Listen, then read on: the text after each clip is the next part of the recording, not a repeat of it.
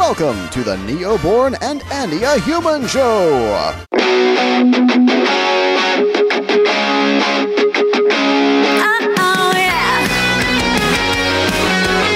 So, welcome, dear Shelby Lentz, who is not a miss, but it's a missus now, isn't it? Yes, as of June of this year. Oh my God, that's amazing, and it's so rare. Yeah, I'm really grateful that I've got someone super supportive of both my music and my personal endeavors. I'm super blessed.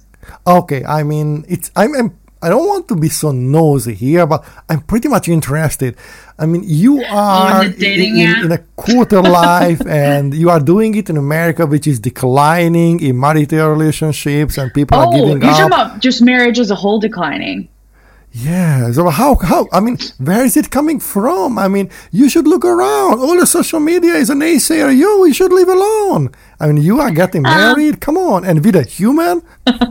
I'm very spiritual. I have a Christian background. So I always knew that, like, getting married to someone and having a family was something I wanted to do at some point. So I'm happy because, you get to build a life with someone. And what's the meaning of, chasing success if you don't have someone to share it with? That's kind of how I look at it. You will be shocked. Just before we watched here the first part, the Cheaper by the Dozen, if you remember. Yeah! And this was exactly about that. What's the point? I loved that movie growing up. It was the first time for me. Okay, but you liked it? Yes, I didn't like when they got into fight, but I loved the dynamics in the beginning and the little rascals all around. Yeah, I don't want 12 kids. That's way too many for me.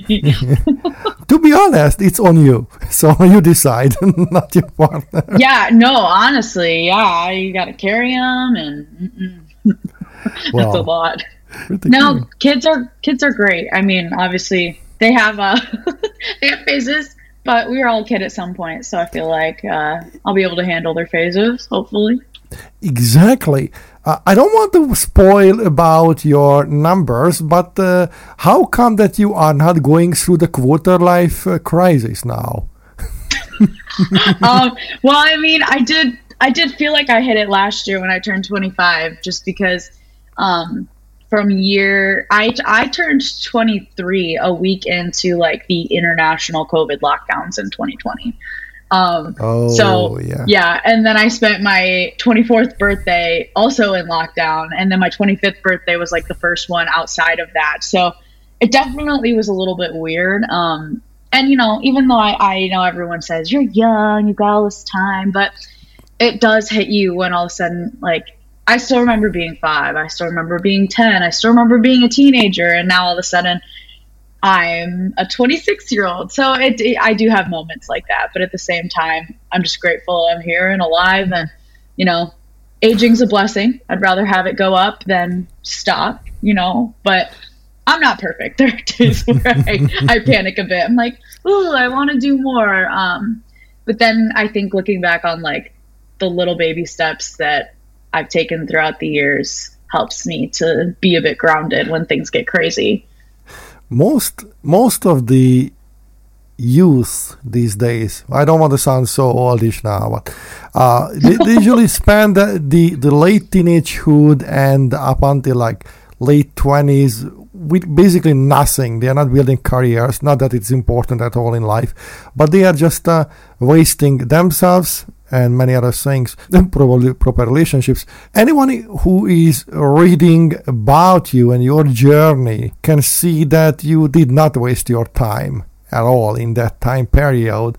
And I'm not sure it is because of your religious background, which gives you a purpose and a real meaning in life instead of the vanities and falsities, or is it because you had a wake-up call what was handled much braver than most people would have handled? Oh, it's a combination of things. I grew up, I guess that you'd consider me Christian growing up, but I didn't grow up like going to church or anything. I think I went a few times, but it was nothing consistent.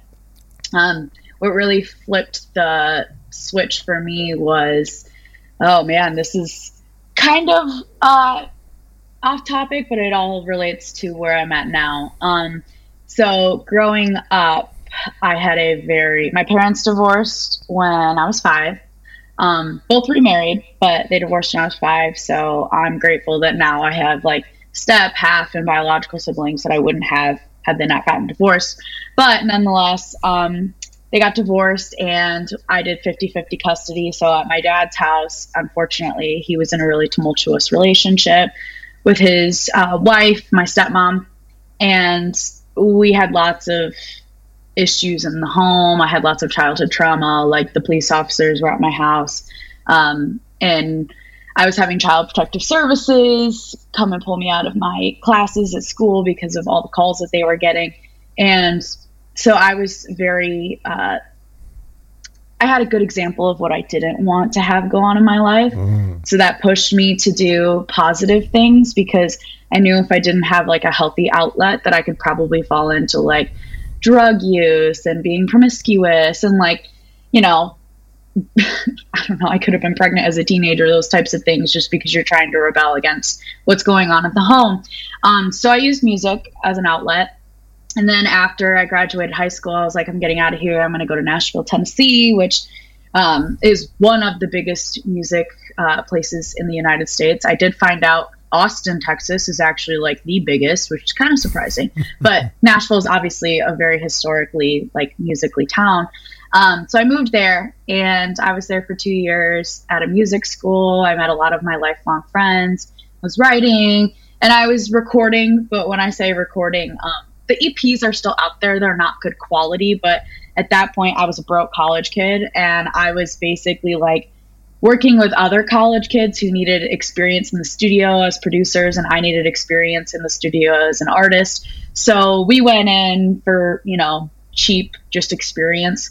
So now I still go back to record with one of my lifelong friends from Nashville, and they're a lot higher quality, but it's a journey. It's about the growth.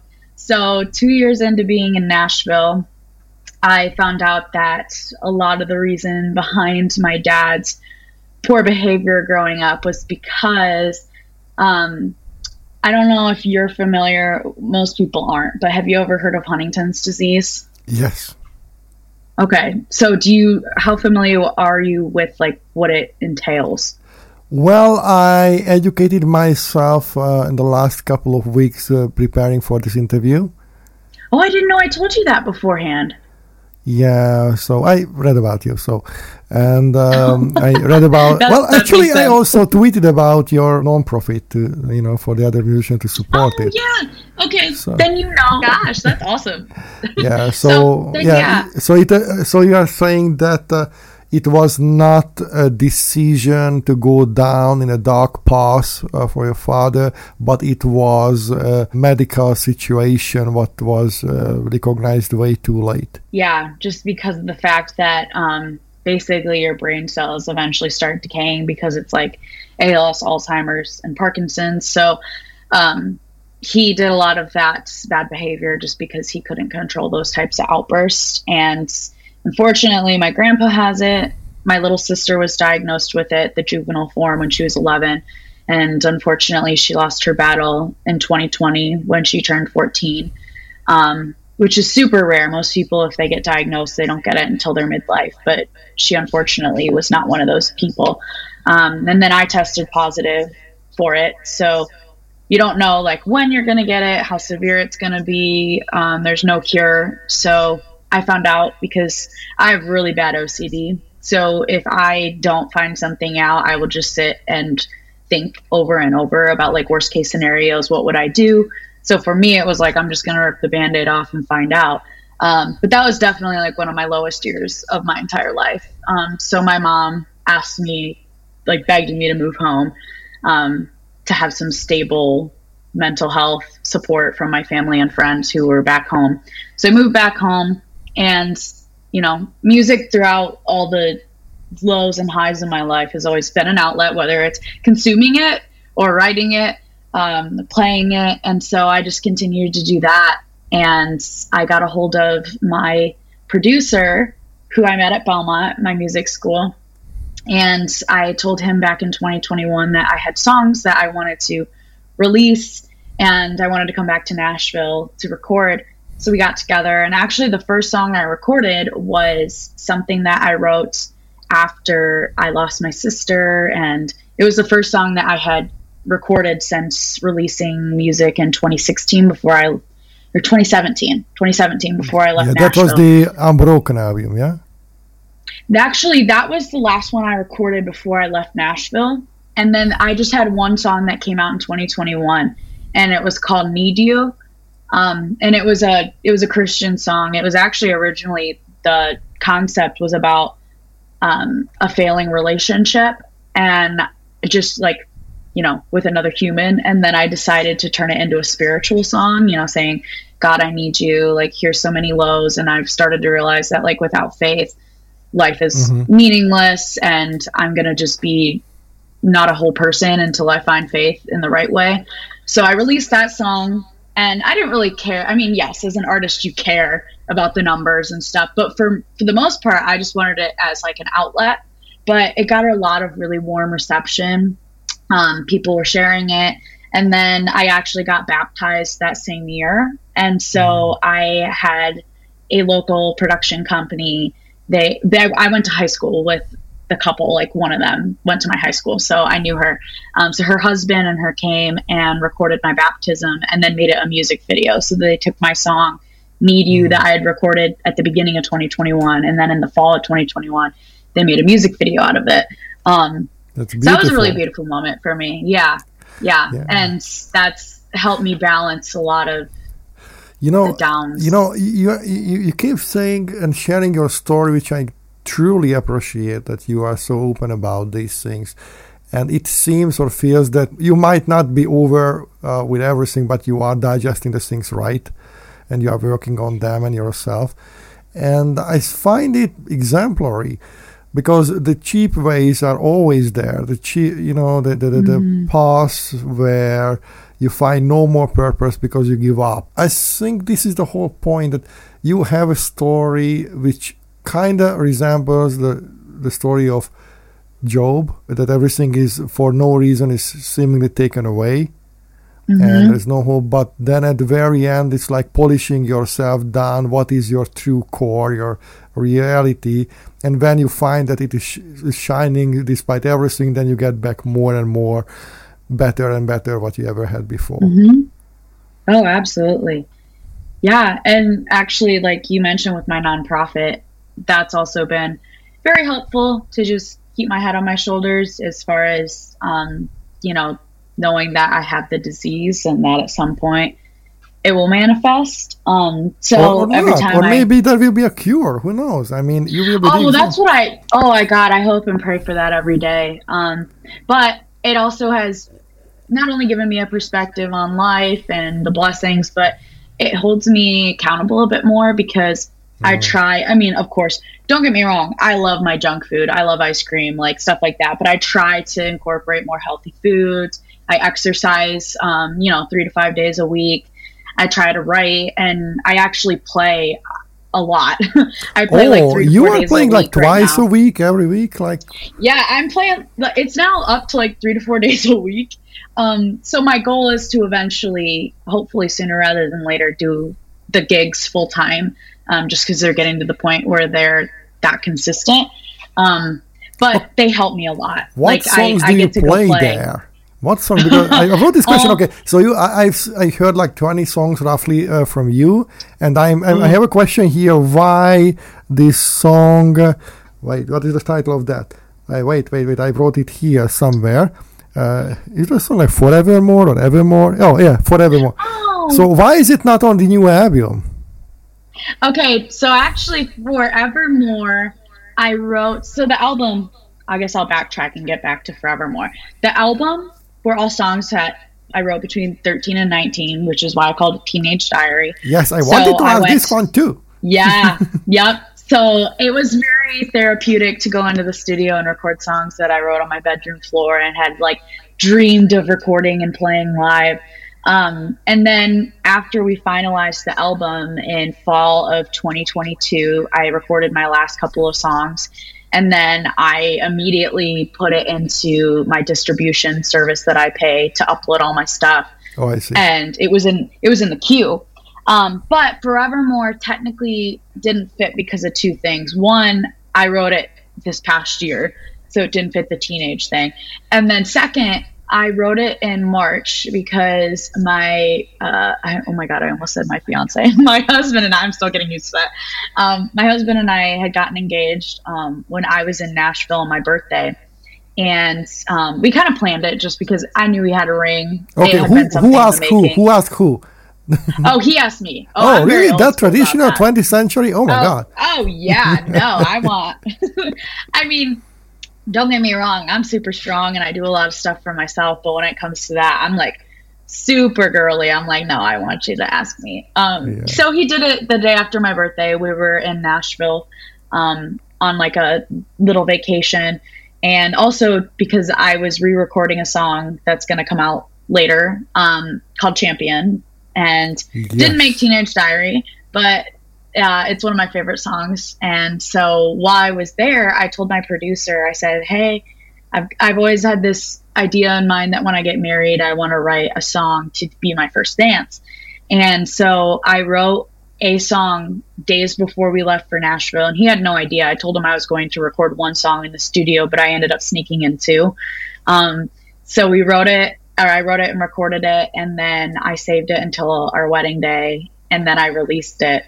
So that one kind of like slithered in before the album, in between some singles, but that one was really special. I'm really proud of that. Well, it is a good story. It is something to tell the children, who I hope you will have one time.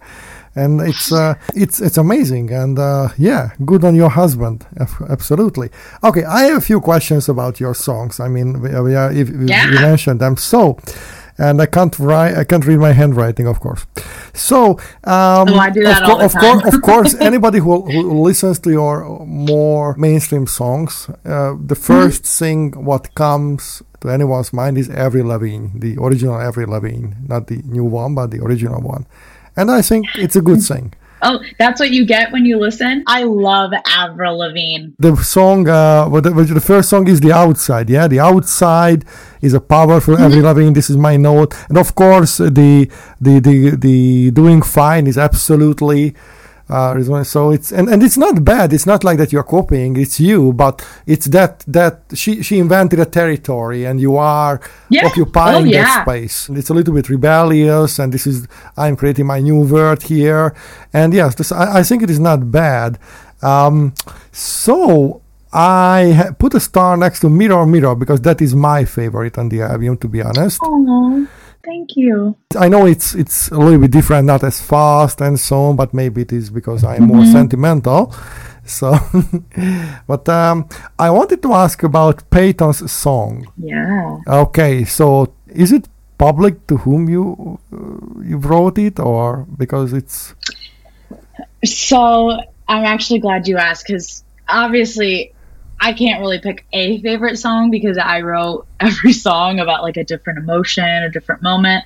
So they all bring me different, types of joy and sadness all in one.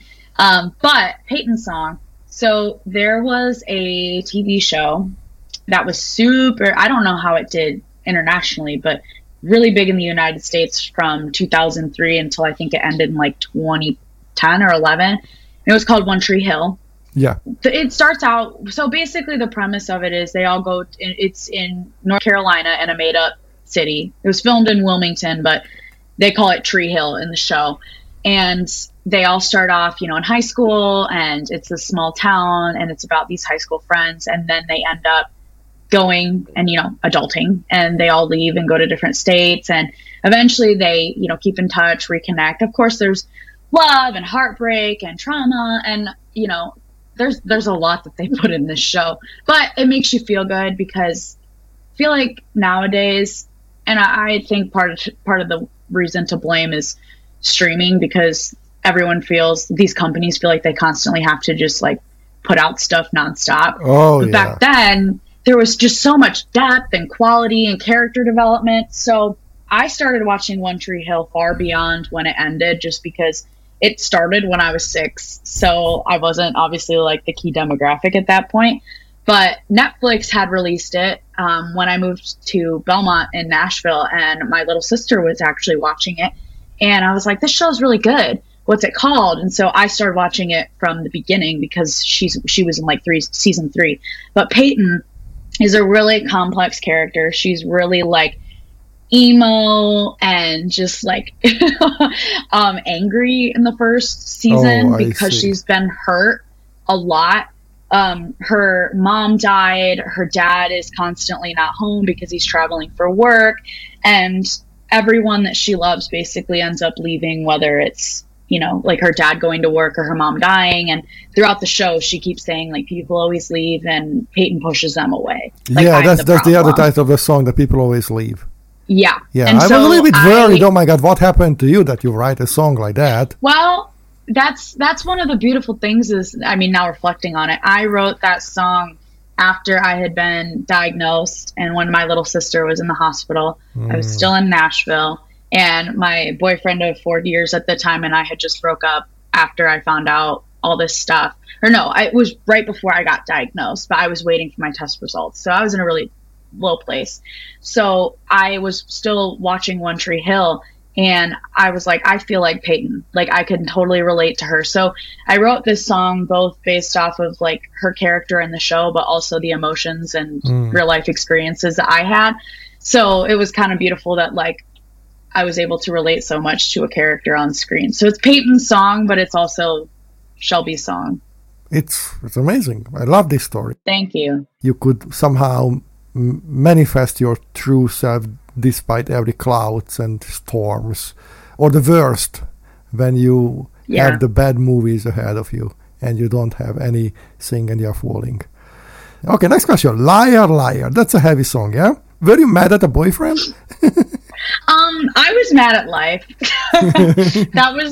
So this was prior to, I mean, and even though I had some kind of reasoning behind my childhood trauma to an extent, once I found out my dad was sick, it still doesn't erase like the trauma that you go through, you know? Yeah. So at the time I didn't know, which I don't know if it would have made it any easier, but he and my stepmom was an alcoholic, and so she had her own issues. So they were constantly fighting, and then we'd get in the middle of it. And so between that and like, I felt like I was being gaslit a lot of the time to like, oh, that didn't actually happen. Like, you're wrong. And then also in my like teenage love is like, it's interesting. Some of these weren't as serious as I thought they were in the moment as like a 15-year-old person who wrote this song.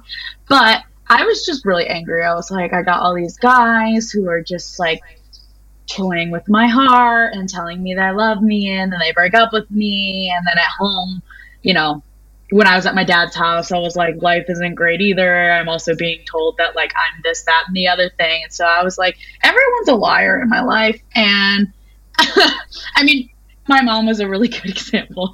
But so actually part of the inspiration of it was, back then there was a country song that was charting, and it was really high, and it was called I Pray For You. And this guy was kind of like a one-hit wonder, but basically the premise of the song was he goes to church and the pastor tells him, you can't, you know, do bad things to people, like you need to pray for them. And, you know, so he takes that to heart, but instead of praying for them to, you know, be a better person, he's like, I pray your brakes go out running down a hill. I pray your flower pot falls from a windowsill and knocks you in the head. Like all these terrible things. And he's like, I'm not going to do it, but like, I pray it happens to you. And so I was like, okay. So I kind of took some inspiration from that a bit too. But yeah, that was a really, you know, I don't know. I love singing it still because I think we've all been through situations. Well, that's a surprisingly strong song, and the album, that's for sure. Okay. Have you ever tried life on the outside, like I'm living now? It wouldn't have been so bad if you had only said we were done.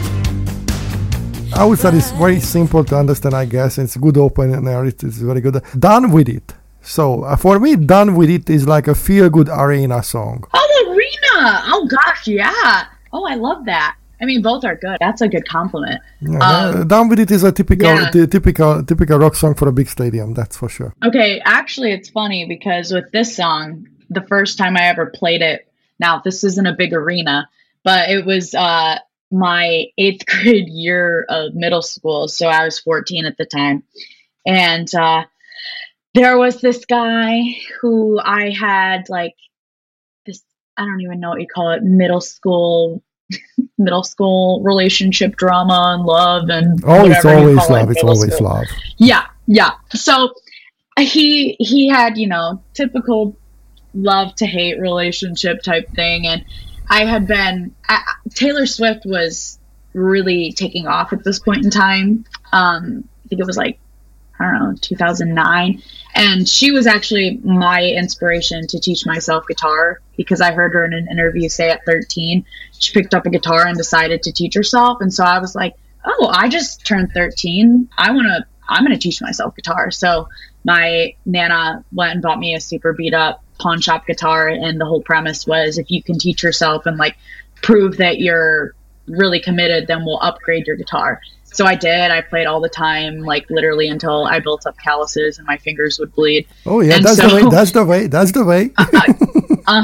Yep. Yeah. The guitar strings were actually super high up for the guitar. Like they should have been a lot closer to the actual fret. Oh, I can so much relate to that one. My first two guitars, exactly. And then when you watch these famous stars, and there is the close, and you just see that. Oh my God! Yeah, if I had that guitar, I could do that one too. Yeah, it was a good way to learn though, because it literally forced me to actually give it my all. Because otherwise I wasn't going to get them to cooperate. But she was taking off and I loved her. I still love her. But so I had friends in middle school who were like, I dare you to write a song and like call him out at the talent show. Cause I did the first year I realized that like I actually had a gift was my 6th grade year. I got into the talent show and my mom even told me, cause my mom is very supportive, but she's also very blunt. Like she doesn't sugarcoat stuff with me, which I actually appreciate because if she compliments me, I know that she's not like bullshitting me.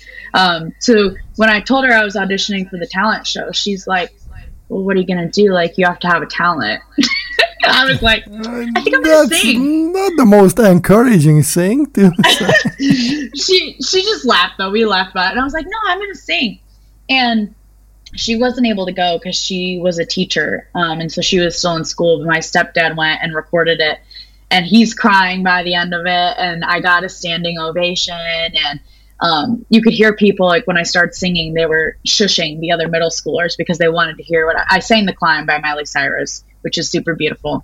Yeah, and it's quite difficult to sing. Yeah. Yeah, I loved it's a big the climb message, there. though. Yes. Yeah. And so I started doing the talent show every year. And so my 8th grade year, I had a few people who were like, yeah, write a song and call them out, like Taylor Swift style. And I was like, all right, bet. Like, so I went home and I wrote Done With It. And I still have video footage. I laugh at it now, like looking back, 13, 14 years later. And I said, this song goes out to a special person out there. And you hear the whole audience go, "Aww," and I'm like, you know who you are. And they think it's going to be like this love song. And then I started singing Done With It, which is like literally what the title is. Like, you're done. You're tired of the BS. Like, you're moving on. So that was a really funny moment to look back on. But I got a great song out of it. So it's amazing. You are such a young person, and still you've been doing this business for more than almost 2 decades. So yeah, it's kind of crazy to think about. Well, and that's why granted, it's a little bit different with TikTok now, for better or for worse, but more often than not, people will be like, oh, this person came up overnight.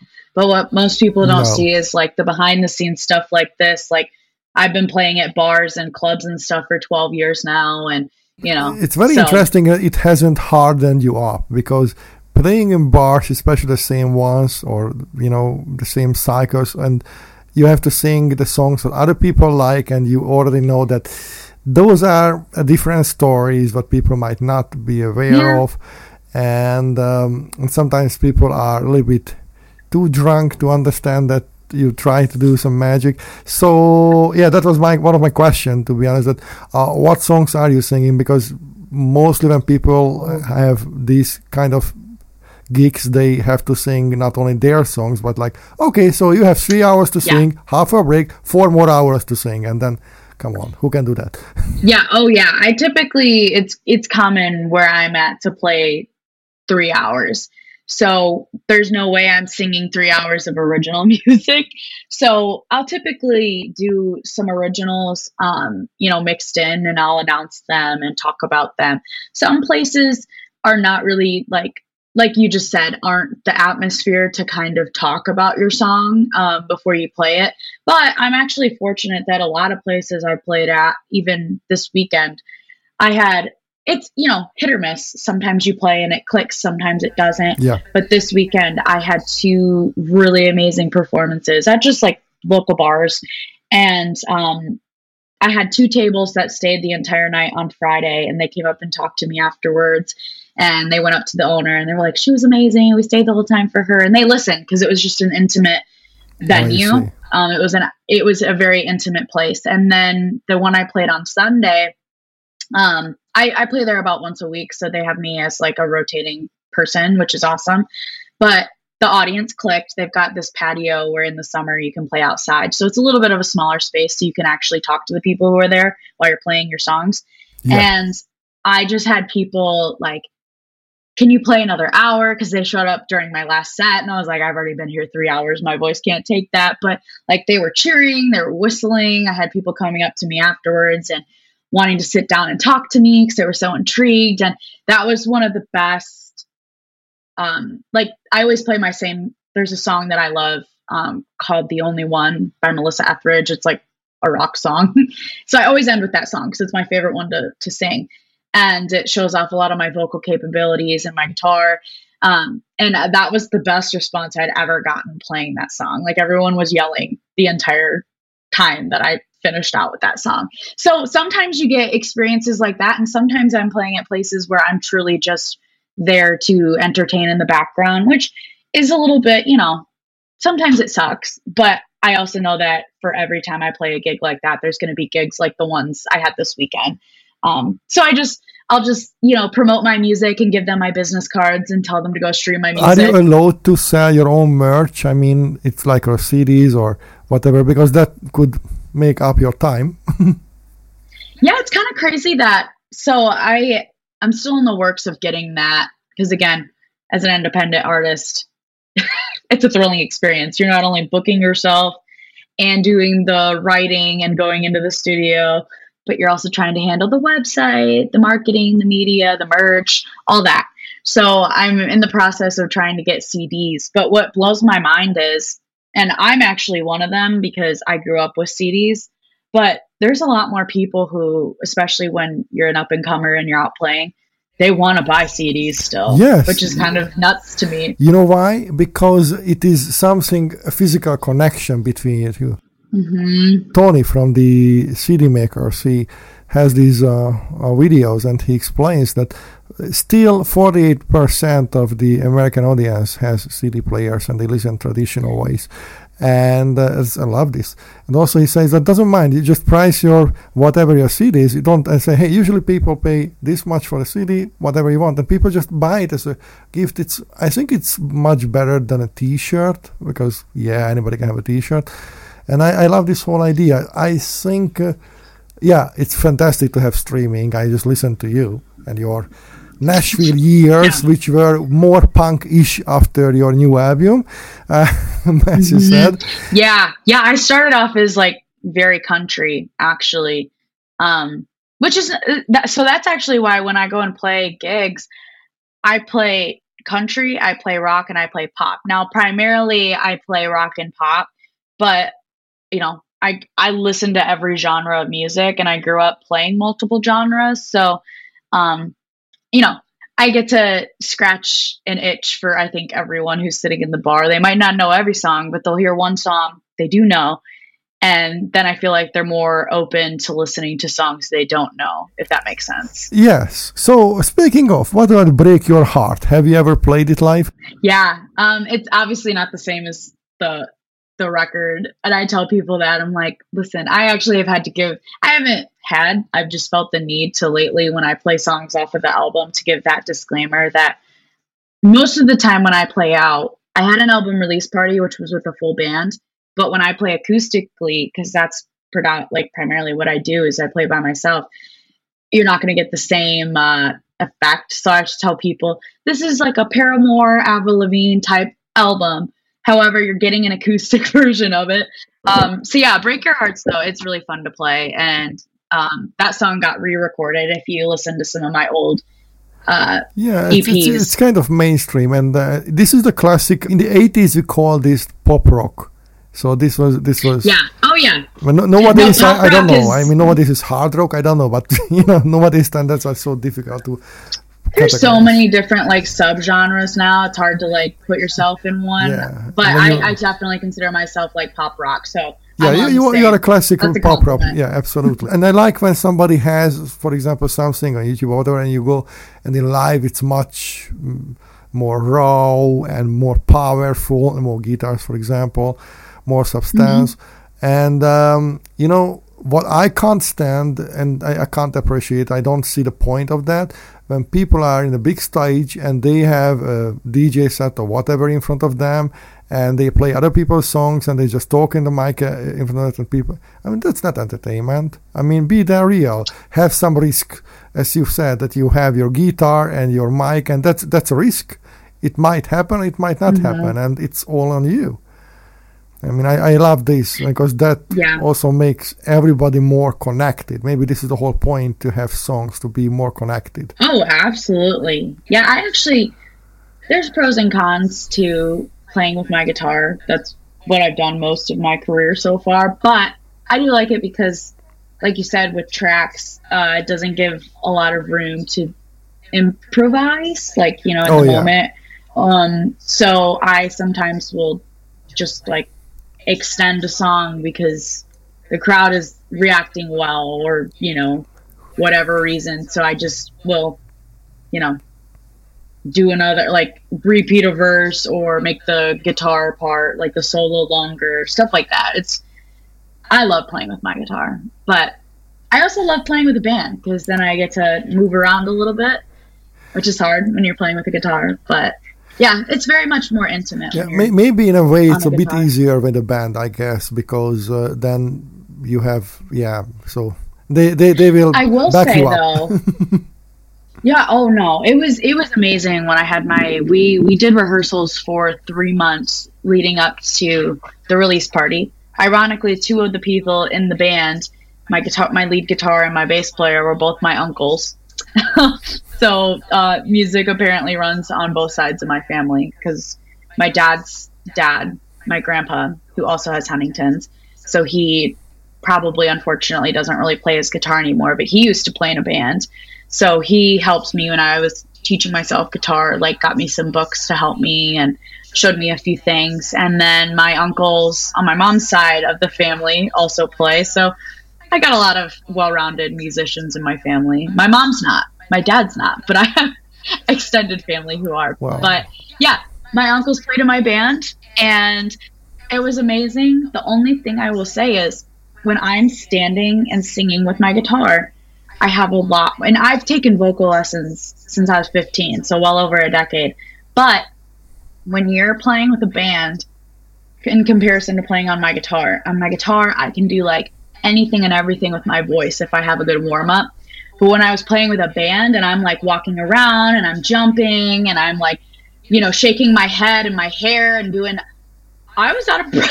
And I consider myself a fairly fit person, but I was dang, I understand now why live music, when you're really doing it, you're not going to sound anything Yeah. like you do in the studio. You know, Paul McCartney, is like more than 80, Yeah. and he's pushing more than 3 hours long shows, and people say, oh, that his voice is not the same. Come on, do that for 3 hours. Or Axl Rose with Dance Rose, 3.5 hours concerts. You watch them, and that man runs more in half an hour than I am in a week, but I am in a train, and he still catches breath, and people are whining, oh, I can't hear the song. I mean, just they don't know what they are talking about, and it's just crazy. But yeah, it's what I learned very early before I went on stage is that every improvisation is well practiced, every movement is well practiced and paid. Everything, it looks improvisation, it looks like a sudden movement. No, everything is well practiced.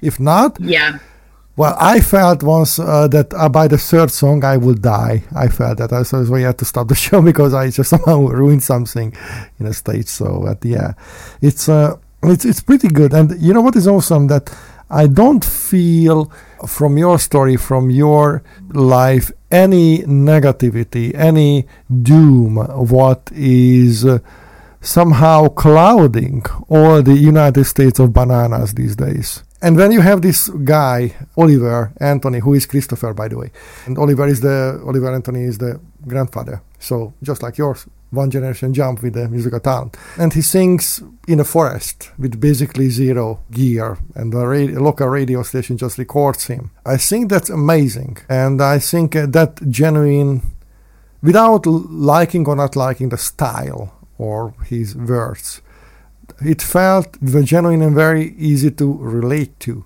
because that was him. And I wonder whether you felt that, whether you went to a concert or yourself performing and you felt, oh my God, that connection is not there. Whether I felt that. Yeah, I felt that most of my experiences are in the, the bar scene and stuff like that. And sometimes you feel that way. Like I said, if I go and the crowd isn't really into listening deeper than just the music, they're not listening to the story or me and my originals, which is inevitable. But, for the most part, I think when you do connect with the people, it definitely makes up for when you don't, just because everything has highs and lows, even when you're playing. But like this weekend, Sunday, after I had that like amazing gig, I had a table who was like, come over, we want to talk to you, talk to you about your music. And then I ended up just somehow getting, because they wanted to know why I moved home from Nashville. So I talked a bit about Huntington's and like a little elevator pitch without getting too far into the weeds. And immediately they're all like hugging me, and one of the ladies started tearing up, and these are people I literally just met. And she was like, oh my gosh, like, that's so beautiful that you're so, positive and have such a good outlook. And then she said the same thing. She's like, I truly believe everything happens for a reason. And, you're out here doing this for a reason because you're connecting with people and impacting them. And so again, that doesn't happen every time I play, but when it does, on that occasion, it definitely that boosts my confidence for the times where I don't feel like that connection is happening. Your story a bit reminds me of Jewel, who did it like 20 years ago in the 90s. She was offered she was living in a car in Los Angeles, and she had this cafe stuff. She was a regular there, just like yourself. And she said for $1 million recording fee, she said no. And she did it by herself later on. I love Jewel. You love? She went country for a little bit. I remember listening to her. She's herself. I love that part, that she wrote her own stuff, and she didn't. How put it in very nice way these days? She didn't prostitute herself or whatever. I don't like when music is called a business. I like music as an art more, and I know that the balance must be somewhere in between. But, okay, what about touring? I mean, not just because of the sword of Damocles ahead of your had in life. But do you think is it worth it to tour like 300, 200 gigs a year, moving all around, not having a real family life? Or it is better to have a couple of shows every week and just, have a roadside life? Like, I don't know. Oh, I really think that depends on the person. Actually, I was in. Well, I was in a music mentorship group for a while that was based in Nashville, and when I first got into it, one of the first things that they said to new people was, "What is your dream life? Like, what is your version of success?" Because some people will be like, "Oh, I have to be Taylor Swift level successful," which is really hard to do, obviously. And if you set not that you shouldn't set your goals high, is that the goal that makes sense to you? Is that what's going to make you happy? Because you said, there's people who get super, high up and lots of success, and they're so down to earth. They're so grateful. They love it. But then, he said, obviously not naming names, but he's like, but I also know people who are super successful touring all the time, and they're depressed. They're taking drugs. They're not happy. So he was like, you have to go into this knowing what your version of success is. And if everyone tries to put themselves in a bubble of saying success is only this, like success is only Taylor Swift, which, God, she's amazing. Like, but if we all say we have to be Taylor Swift, well, we're probably going to be really depressed. I mean, it's very difficult to do what she's doing. I mean, it's impossible. Oh my gosh, yeah. Have you seen this Selena Gomez documentary? Oh, My Mind and Me? Yes. I love Selena Gomez too. And that truly depicts that there are 40 people for you in the room to support you, but still you are broken inside because the real thing is missing. You can't connect to people if you are not connected to your life. Right. Yeah. And so for me, my version of success is being able to do what I love full time. And I want to set my sights high, but at the same time, I know people in my circle who are also artists in my area, and they're doing music full time, like just playing at local places or going to other states within the Midwest or, down south when it makes sense. And they're doing it full time and they love it. And they're happy that like they just don't have to work a 9 to 5 when they feel like their purpose is to be creative. So like for me, that would be a dream. That would be success. But also I'd love to go on tour. Now, could I be on the road 365 days a year? Probably not. But actually one of my biggest inspirations, even though and you can be inspired by people from many different genres, but I loved Carrie Underwood growing up. And she's been married for like 12 years and she has 2 kids. And, she's constantly posting about, being a mom and being an artist. And, one time she like brought one of her sons on stage and her husband was backstage supporting her. And so, she goes on stage and she's Carrie Underwood, but then she comes home and she's still a mom, she's still a wife. And so like, for me, that's what I aspire to do is like, she to me proves that like you can have both, because I feel like a lot of times in the music industry as a woman, it's, you can't get married, you can't have kids. Like you lose your appeal once you get to a certain age and like you're off the market and you're a mom, which is really crappy.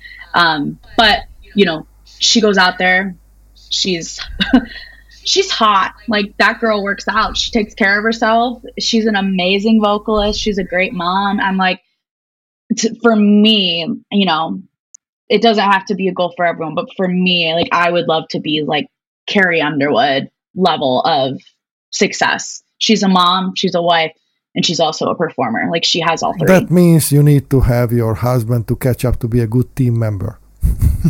Yeah. And he is. I love that he's very we complement each other very well just because he's very introverted. And when I say that, I don't mean it in a bad way, but I'm just super like, my life is constantly very chaotic. I'm go, go, go. I'm very, social butterfly, but he will just like come and be supportive. And especially like fun fact, for many, many years, which is actually why we didn't get married sooner, I used to do pageants. So when we first started dating, I won a pageant, and it got me to go to Miss Michigan again. And all these people were coming up and congratulating me and talking to me. And he just stood in the back and waited patiently. And then once everyone had like had their turn to come talk to me, then he came up to me and, you know, told me that he loved me and he was proud of me. And my family, like my grandma especially, was like, that's a special man, because like he's willing to let you flourish and be supportive. And, you know, he's always standing in the wings, just waiting. So yeah, we complement each other really well. That's beautiful to hear. Okay, so let's have some fun. Elon Musk is conquering the Mars. That's not a question. It's a question of time only. Yeah. Would you perform on that new planet as a resident? I mean, it's 9 months travel there, 9 months travel back. So would you be the first? I mean, you would have the whole planet audience. I don't want to say no. I'm a little frightened. I don't want to count it out. I'm not going to lie though, going anywhere like too far underground in the water, in the ocean, or too far above like outer space, both of those kind of freak me out. But I don't want to say I'd be opposed to going to do a concert. If they got the transportation down, then maybe I'd be down for it. What about your go-to artist to perform together with or record with? Okay, one is Carrie Underwood, and I understand that part. And maybe a Taylor Swift, if she's enough good for you on that day. But, yeah, so who else are in the league? Like you saying that my album reminded you of Avril Lavigne is a huge compliment, because I love her too. She was a lot of inspiration behind it, that like early 2000s pop rock and Paramore, Avril Lavigne. Yeah, I kind of have a little bit of inspiration from all different buckets and genres, but I mean, those three play a huge role in my life for different reasons. What about Aerosmith? Some of your songs reminded me like Crazy and Amazing and all these, you know, the big threes in the 90s. Oh, that's a huge compliment. So, can you imagine yourself having a duet with Steven Tyler? I was just about to say, yeah, for sure. Steven Tyler is awesome. I remember when he was a judge on American Idol for a hot second. Oh yeah, I've seen a few episodes of that. Yeah. Yeah, no, I don't know if there's really anyone that I'd be opposed to. There's so many people who've had such a great impact on music. I think that's kind of cool to like look back and see how many artists have paved ways and also, you know, honored other artists or bands, even if they don't realize it. I see. Well, yeah, I mean, that's a very humble attitude, that's for sure. I mean, to see that it's not about your prerogative with whom to play with or sing with, but it's life gives you the blessing, so let's share it with others, for others, and in a way for yourself. Okay, can we put together a festival? Like that would be the Shelby Lentz Feel Good Bless Your Life Festival. It's 3 days long. So who would perform? Oh my goodness. I love that question. Ooh. So I have a lot of bands that I actually found on Spotify of all places. You know, sometimes it works out that way with the playlist and the recommendations. But there's a band that is called This Is Loveless, and their music's even a little bit like harder than mine as far as it's like punk rockish, but I love their music so much. I'd love for them to play. I've actually been dying to see them play. And they're still up and coming. They just got signed to a label, but every time they've played, I've not been able to go. They just played at, oh my gosh, I always forget the one in Chicago. I think it's Lollapalooza. They just played there this past month and I couldn't go. But I love them. I would love for them to come. I also love another up and coming band that's kind of like the same genre, and they're called Yours Truly. Also found them on Spotify. There though, I didn't realize this when I started listening to them, because most of the time, I mean, sometimes you can tell, but accents don't always come through in music. So I found out after the fact. I went to look at their tour dates on their website. This was probably like 2 years ago now. And I realized that they're based in London. That's a good British. place. And I was like, Oh my God. No, it's great. But I was like, oh, well, I'm not going to be able to see them tour anytime soon if they're doing it in the UK. So that would be awesome because I haven't actually seen them perform yet. And then, of course, I'd have to bring the people that we just talked about who've played a really integral part in my music, like Avril, Taylor. Oh my gosh, Taylor Swift. Well, that's impossible. I mean, she's off the list. I mean, you can't. In a perfect world, I would love for Taylor Swift to be there. And only just a in guitar a and the realistic world, seat. in a realistic world, I know that's not. You know who does this? Rolling Stones. The band Rolling Stones does this. They go for a pub for 300 people. Even Paul McCartney does this time to time. So I appreciate this. This is amazing, and it's too bad for the rest of the 200,000 people outside of those pubs and restaurants. But it's amazing. Yeah. Oh my gosh, that's such a good question. Maybe you will have a Shelby Lentz Bless Your Life festival now. I would love that. I would love to do shows that are outside of the state of Michigan and a little more music focused rather than just, bar music. But yeah, we'll see where that goes. That would be really cool. Yeah. Now, before we wrap up, what is in your diet, what you could recommend to others? It's obviously not a health channel. Ooh. And what workout do you do if you do out? Or your workout is solely to listen to the Arnold Schwarzenegger podcast, and that's already a workout. Oh my gosh, that's funny. I do love Arnold Schwarzenegger, though. Ignore the naysayers, and I love his. He has this podcast now. Yeah, I didn't know he had a podcast. I've listened to a lot of his old motivational stuff. Pump Club. It's like 6 minutes every day. Well, now I've got a new podcast I need to start following. That's so funny. So I actually got into weight training back in high school about 12 years ago. And part of that was because I did competitive cheerleading for many years. And so I was a base, which means that me and another girl were throwing our flyer in the air. So you need to have some muscles for that. So I started weight training, and it was just something that I've incorporated into my life ever since. And I also try to put in some cardio because singing, you got to have some cardio and some stamina.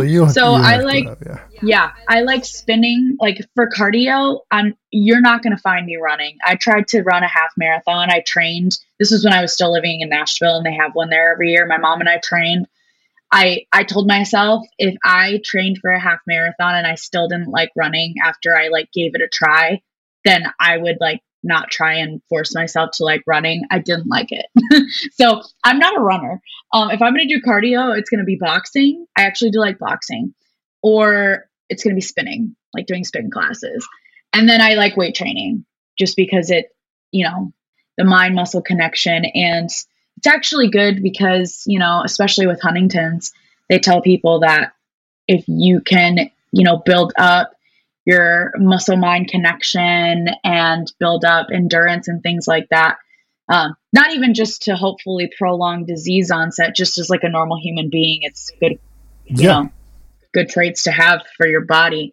And then for diet, honestly, when I have some type of really healthy smoothie every day, that probably sounds really minimal, but I like to throw in kale and spinach and veggies and some powders into the smoothie every day, just because even if I know that the rest of the day I might not get all the nutrients I need, at least I've had one really good nutrient dense meal.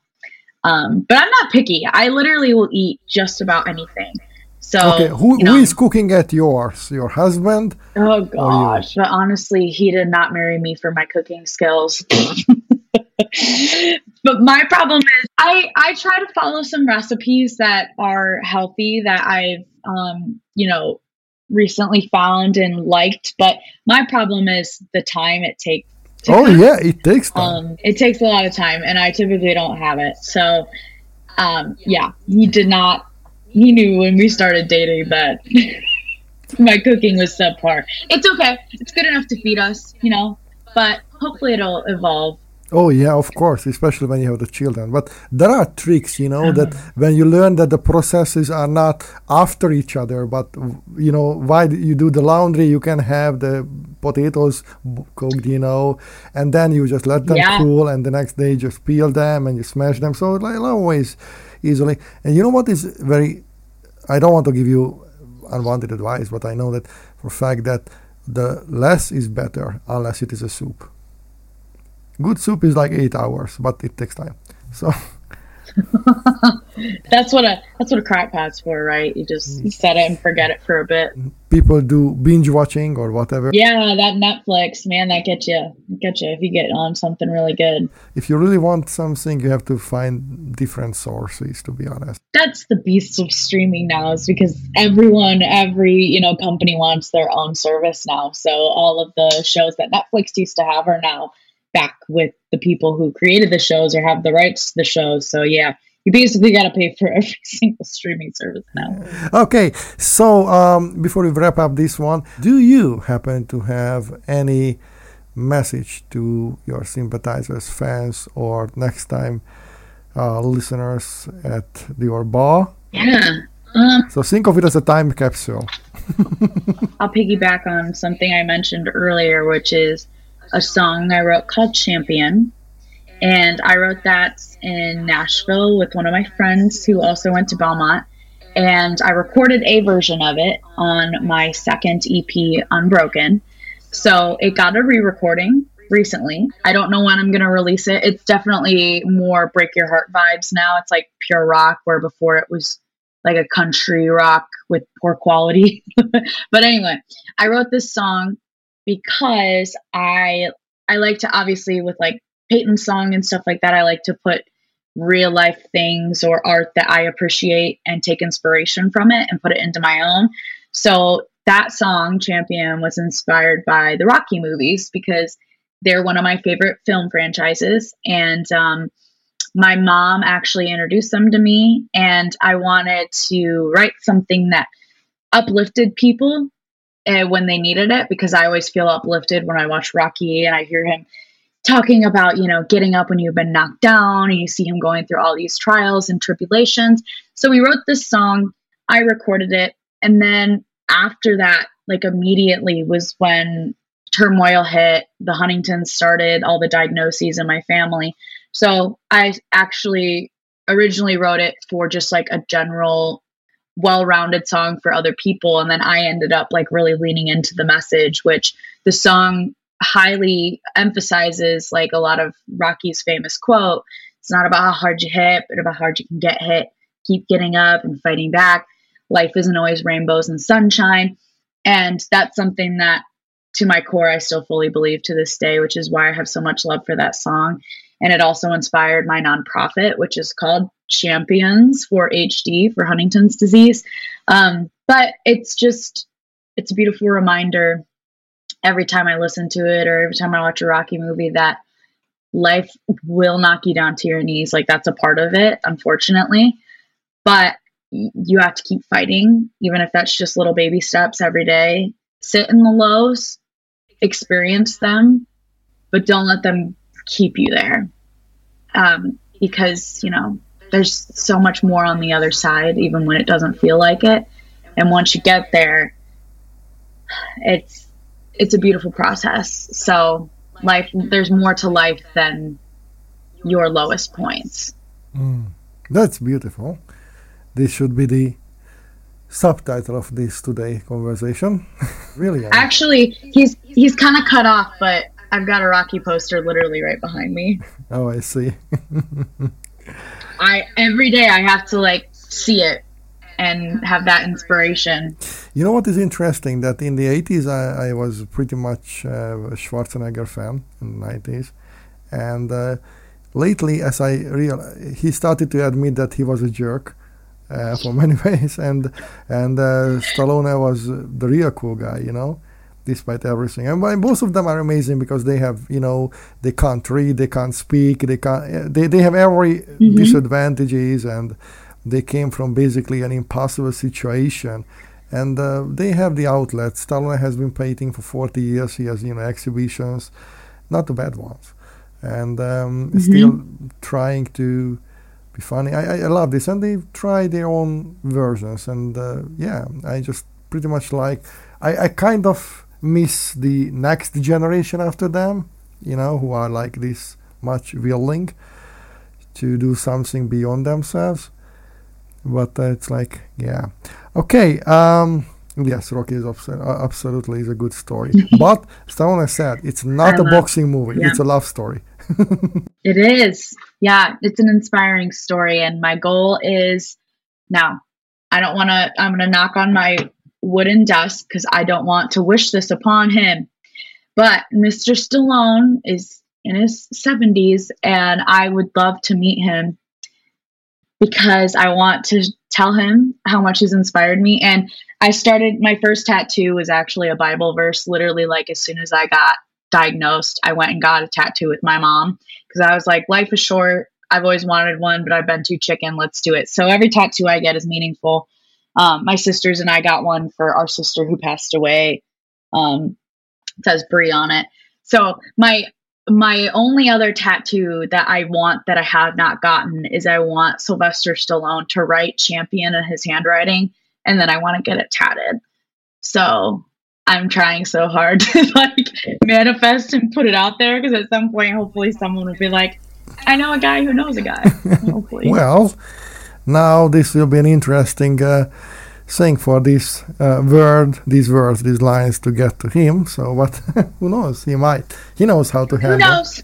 He knows how to handle YouTube. He's around. Yeah. Okay. So that was brilliant, beautiful. I can recommend to anybody to listen to your teenage diary. I almost the teenage dreams, but it's pretty good. And yes, obviously we are looking forward to the new music video and everything else that is coming out. Thank you. Yes, I'm excited too. I appreciate the support and all the good questions. These really got me thinking. We talked about Mars. We talked about a Shelby festival. All great. Baby, it's been the best thing ever. Yeah, I'm doing fine without you. I'm so glad we are through. I don't need you with nobody else by my side.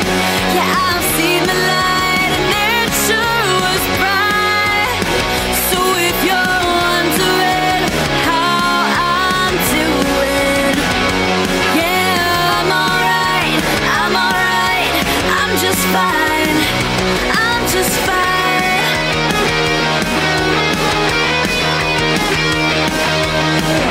I know I thought I couldn't live without you. That was something I just couldn't do until I realized life's better without you. Days go faster, I've never been happier. I'm doing fine without you. I'm so glad we are through. I don't need you and nobody else. This has been the Neoborn and Andy a Human Show, presented by two purple rabbits from behind Jupiter in a hidden moon at a secret base in an undisclosed location.